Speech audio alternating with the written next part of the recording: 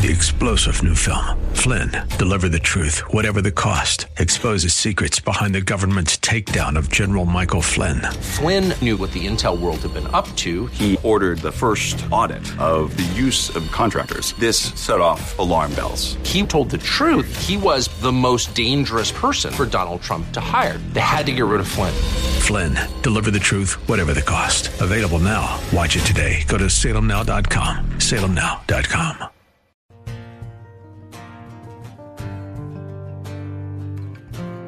Hello, and welcome to In the Word, a ministry of Calvary Chapel of Orlando.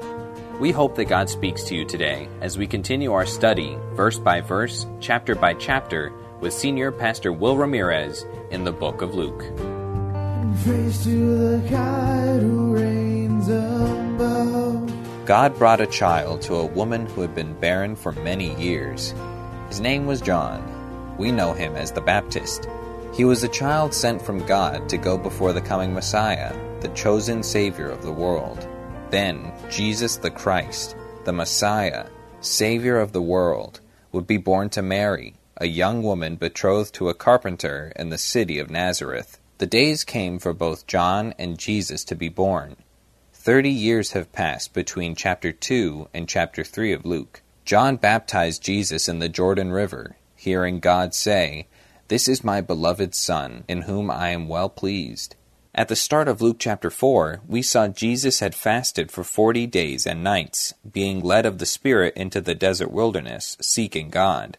Satan came to tempt Jesus. We join Pastor Will in Luke chapter 4, verse 3. Sometimes we fast when we must make an important decision and we really need to hear from God clearly. Those are all great times to fast. Now, what fasting isn't is trying to get God to do something you want him to do that he doesn't want to do. In other words, it's kind of like a child who says, "I'm going to hold my breath until you give me what I want," you know? And for me, I'm not a good dad. I would just be like, all right, you have to breathe eventually because I know you're not crazy enough to die, so...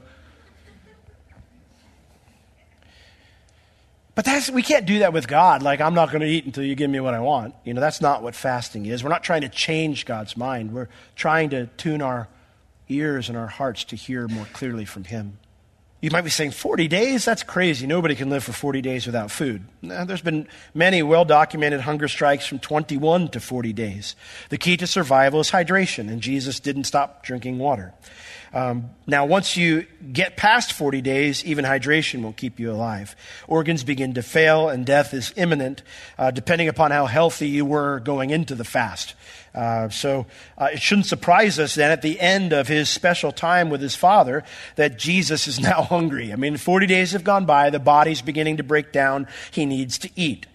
But it also shouldn't surprise us that this is when the devil attacked him. Listen, guys, Satan does not play fair. He will strike you at your most vulnerable moments and on your very worst day. And that's why Peter tells us in 1 Peter 5, verses 8 and 9, to be sober, to be vigilant, just like Jesus had been during these 40 days. He was filled with the Spirit, walking in the Spirit, yielded to the Spirit, spending time with his Father. He was ready for this fight, even though the enemy caught him at his weakest moment. So what happens? Well, verse 3, "And the devil said to him, 'If thou be the Son of God, command this stone that it be made to bread.'" So here we see Satan's first temptation. Now, the word "if," you have 4 types of clauses of if-then statements in the Bible language. One is the clause of reality.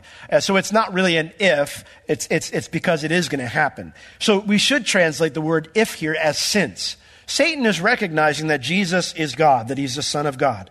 And so he says to him, "Since you're the Son of God, command this stone that it be made bread." It's interesting, Matthew 4:3 actually tells us it was these stones, and he uses the plural for bread.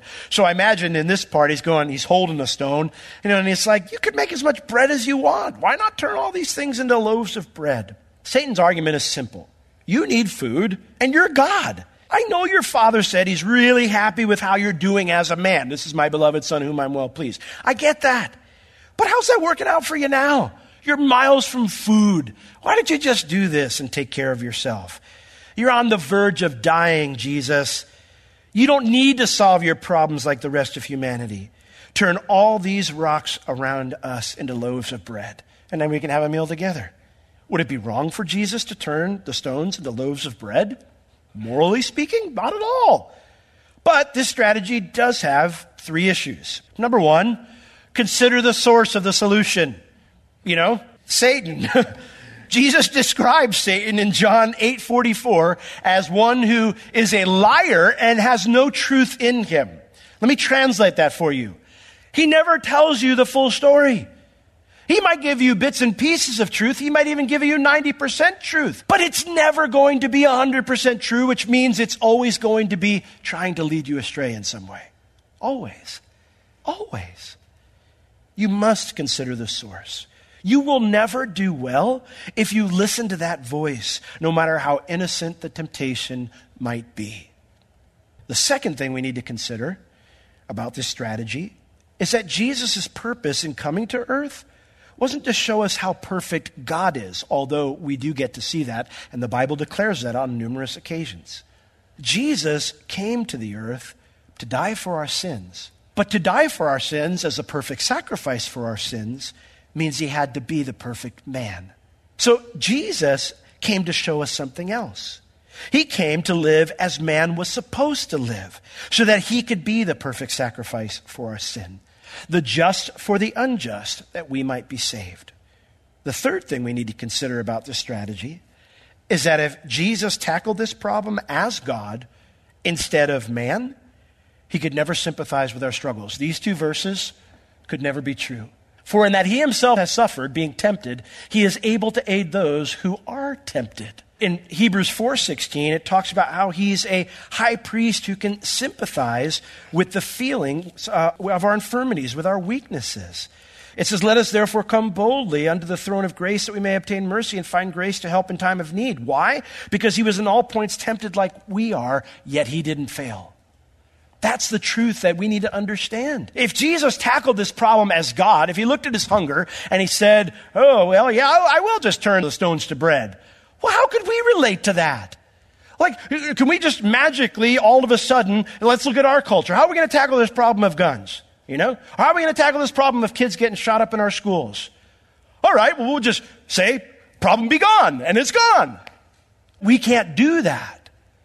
How do we tackle the personal problems we have in our own lives? We can't just say, poof, and it's gone. If he were to do that, that wouldn't apply.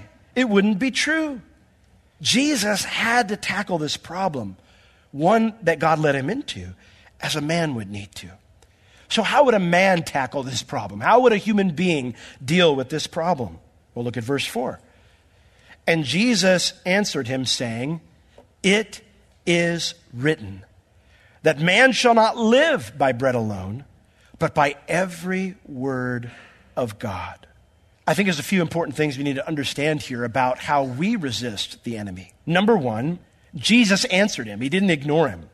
Ignoring the enemy's attacks doesn't make him go away. You can't just go and say, I'm not listening, I'm not listening, I'm not listening. That will not work, okay? Let me tell you another. I hear people do this all the time. And if you do it, I'm not trying to be critical. I'm just telling you it won't work. Blasting praise music does not make the enemy go away.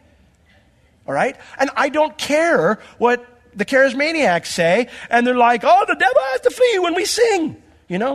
Just because Kenaniah sang and Jehoshaphat sang and the Midianites and the Moabites and other people fled doesn't mean we can apply that to spiritual warfare. The Bible tells us specifically what to do when the enemy attacks. And it wasn't turn up the radio. Yeah, I'm not saying that's a bad thing to do, but if that's your solution and you're wondering why you're struggling, because I've had people tell me that. Well, I start praying the praise music, but the temptation's still there. Well, it will be. You're not really facing the enemy. You're ignoring it. You must, hear me, you must address his lie. You must address his lie. How do you do that? With the truth. Well, what's truth? The scriptures. Jesus replied, he answered, and he said, it is written. That's a more powerful statement than just going, the Bible says. There's an authority behind it. Literally, it should be translated, it stands written and is still in force. That's a little bit different, isn't it? It's not just the Bible says. God said this years ago. He set it down as a principle. It is truth, and it still applies to me right now. You can't just do that and go, it is written, Jesus wept. Maybe if you're struggling with pain and you need to know the Lord's there and the enemy's telling you Jesus isn't there, he doesn't care, yeah, then that verse would work. All right? But if you're being tempted with lying on your tax return, or if you're being tempted about cheating on your spouse, or if you're being tempted about stealing from work or calling in sick when you're not, any of those things, if you're being that, Jesus wept isn't going to work. You have to quote the appropriate scripture. Now, Jesus, in this instance, quotes Deuteronomy 8, verse 3. Why? Well, let's look at it. Deuteronomy chapter 8. Deuteronomy chapter 8, and we'll look at the first 3 verses. 3 is the one he quotes, but we need some context here to understand why he quotes it. Deuteronomy 8, beginning in verse 1, says, "All the commandments which I command you this day shall you observe to do." This is God speaking to Israel through Moses. "That you may live, and that you might multiply, and go in and possess the land which the Lord sware unto your fathers.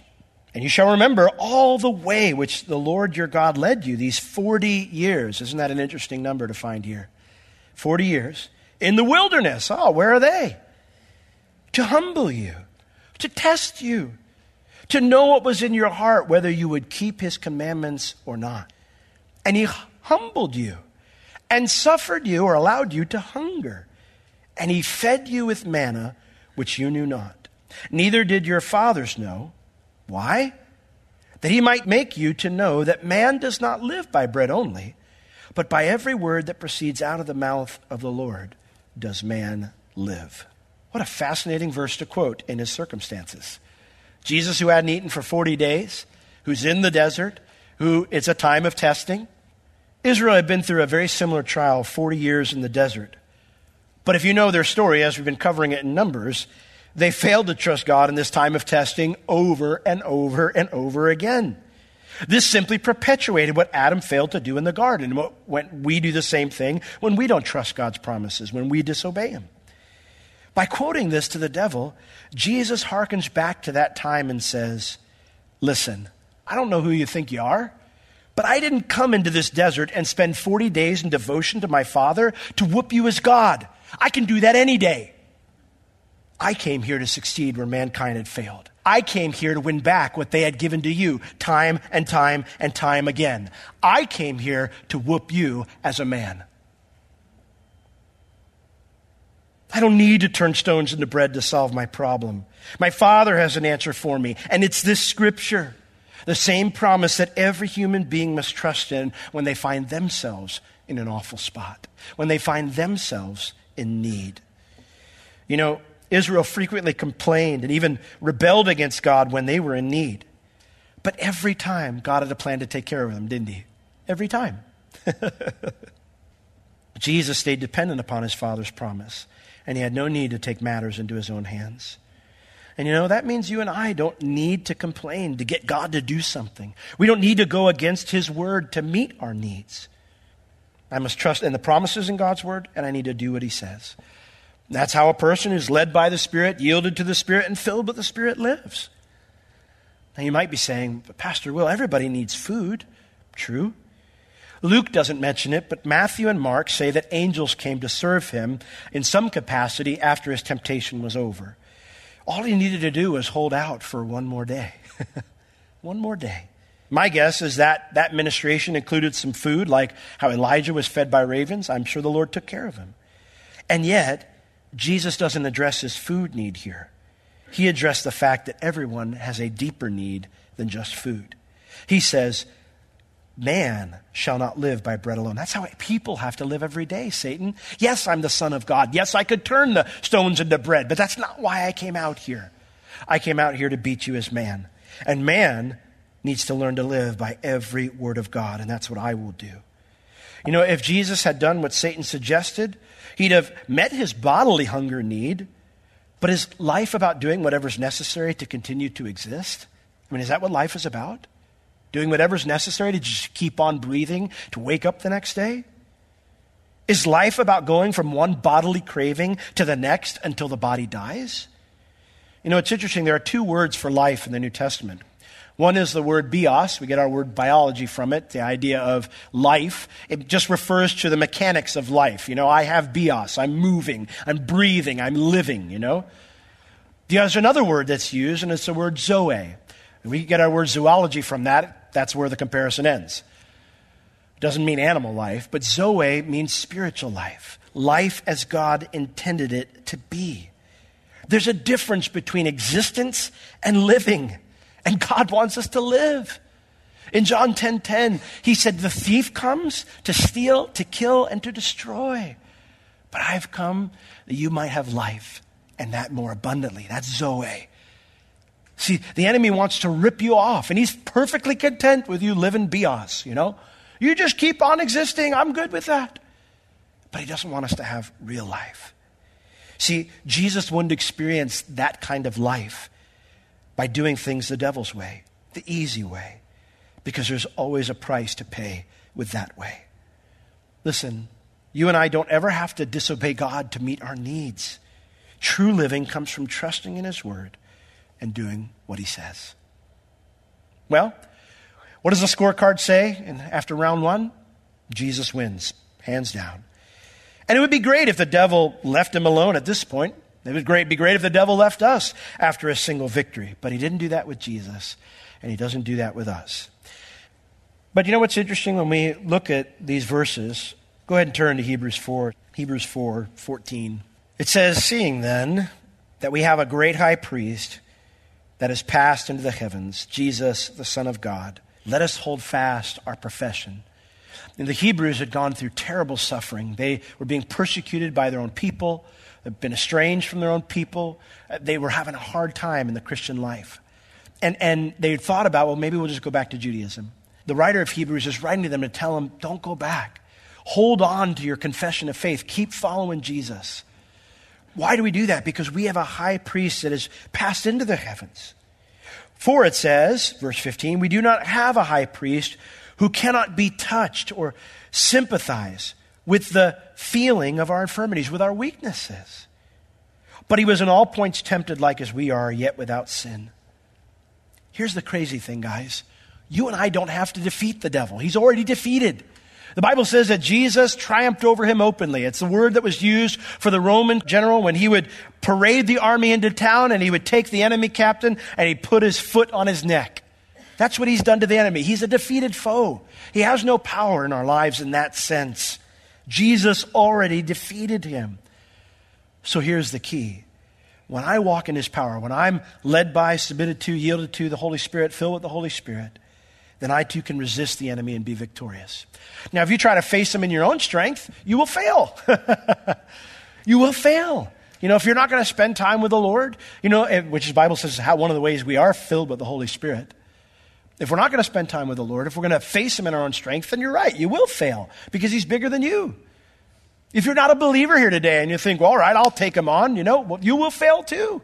One of the funniest stories in the Bible, the 7 sons of Sceva, they were professional exorcists, but they weren't believers. And they heard how Paul was casting out demons. And they were being successful. They thought, we can make money off this if we use the name of Paul, the name of Jesus, when we do our exorcisms. And so they went to a troubled individual who had problems. And they said, we adjure you, foul creatures, demons, whatever, in the name of Paul and Jesus whom he preaches, that you come out of that person. And you can almost kind of hear the laughter. Paul I know, and I know Jesus, but who are you? And they beat him, all 7 of them, one guy. You can't do this on your own. But if we walk in the Spirit, move in his power, he's already a defeated foe. That's the whole idea of Christ in us, the hope of glory, that he lives through us and he changes us. He's the thing that gives us that life abundantly. Life on a different level is what that word means. Life better than anybody else has it. So as you go this week and the enemy and his forces, they withstand you, resist him. Make sure you're prepared by having time with the Lord. Fasting if necessary, especially if you're struggling in an area of your life. And when it comes, stand on the word of God because you'll win every time. Amen? Amen. It's interesting when we look at Hebrews 2, it mentions that, he was tempted so he can understand with us. And maybe you're here today and you got struggles. Maybe you're here today and you don't know the Lord. And you're like, I don't know how to fix my marriage. I don't know how to fix my own life. You can't. Only the Lord can. But first you've got to come to him and make things right with him. You say, how do I do that? It's simple. You repent. That word means you change your mind. You've been going one way, trying it on your own, doing it in your own strength, doing it your own way. The Bible says there's a way that seems right to a man, but the end leads to death. So you need to stop doing it your way. You need to confess. What does it mean to confess? It means to agree with God. Say, Lord, I have blown it. I have fallen short of your standard. Will you please forgive me? I believe Jesus died on the cross for me. Will you wash me in that cleansing blood? Will you make me your child, and will you live in me and change my life? God's promise is that he will. Lord, we love you, and we thank you so much for this wonderful truth in Scripture that we see that you went out there not to fight Satan as God, but as man. So that we can never say, oh yeah, well, he's God. Of course he succeeded. No, Lord, you did it as man. And because you succeeded where we fail, we can turn to you that you might help us in our own weaknesses. That you might live through us. You who never failed when the enemy tempted you would be victorious through us in our lives. So we give that to you, Lord. We commit to you this week that we want to be those who, like you, whether we're in a desert or we're in a time of prosperity in our lives, to be those who are devoted to you, those who are seeking your face, that you might fill us with your Spirit, that we might be empowered to stand against the enemy in that wicked day. Every eye closed, every head bowed. Maybe you're here today and either you haven't been walking with the Lord, or maybe you don't know the Lord and you'd like to change that. You'd like to repent. And you'd like to give your life to Christ and you want to walk with him moving forward. Just lift your hand up because I'd like to pray with you this morning. If you're here and you want prayer because you're not right with the Lord or you've never known the Lord and you want to turn around and you want to repent and you want to put your trust in him and get on the right path. If you want prayer for that this morning before we close, just lift your hand high because I'd like to pray with you. Well, Lord, I pray that you fill us with your Spirit even now. In Jesus' name, amen. Let's all stand. Jesus did not need to reveal himself in his full glory to defeat Satan and his traps. Jesus did not need to call down legions of angels to overcome Satan. Jesus beat temptation by simply stating the Word of God, bringing truth into the lies that the devil had on display. The same is with us. We only need to be filled with God's Spirit, using the Scriptures, the truth against the lies of our adversary, the devil. Simple man filled with the Holy Spirit is more than enough to fend off against the wiles of the devil and his army. But this presupposes we know the Scriptures.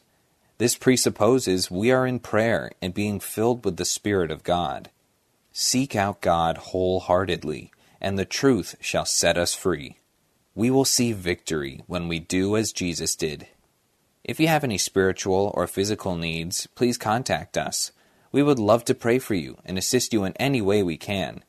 You can reach us at Calvary Chapel Orlando at 407-523-0800 during our office hours Tuesday through Friday, 9 a.m. to 4 p.m. This has been In the Word with Pastor Will, a ministry of Calvary Chapel of Orlando. You can listen to all of Pastor Will's sermons and find other valuable resources online at www.calvarychapelorlando.com or on the Calvary Chapel Orlando app, available on iTunes and Google Play. Thank you for joining us today. We will see you next time as we continue to learn, walk, and live in the Word.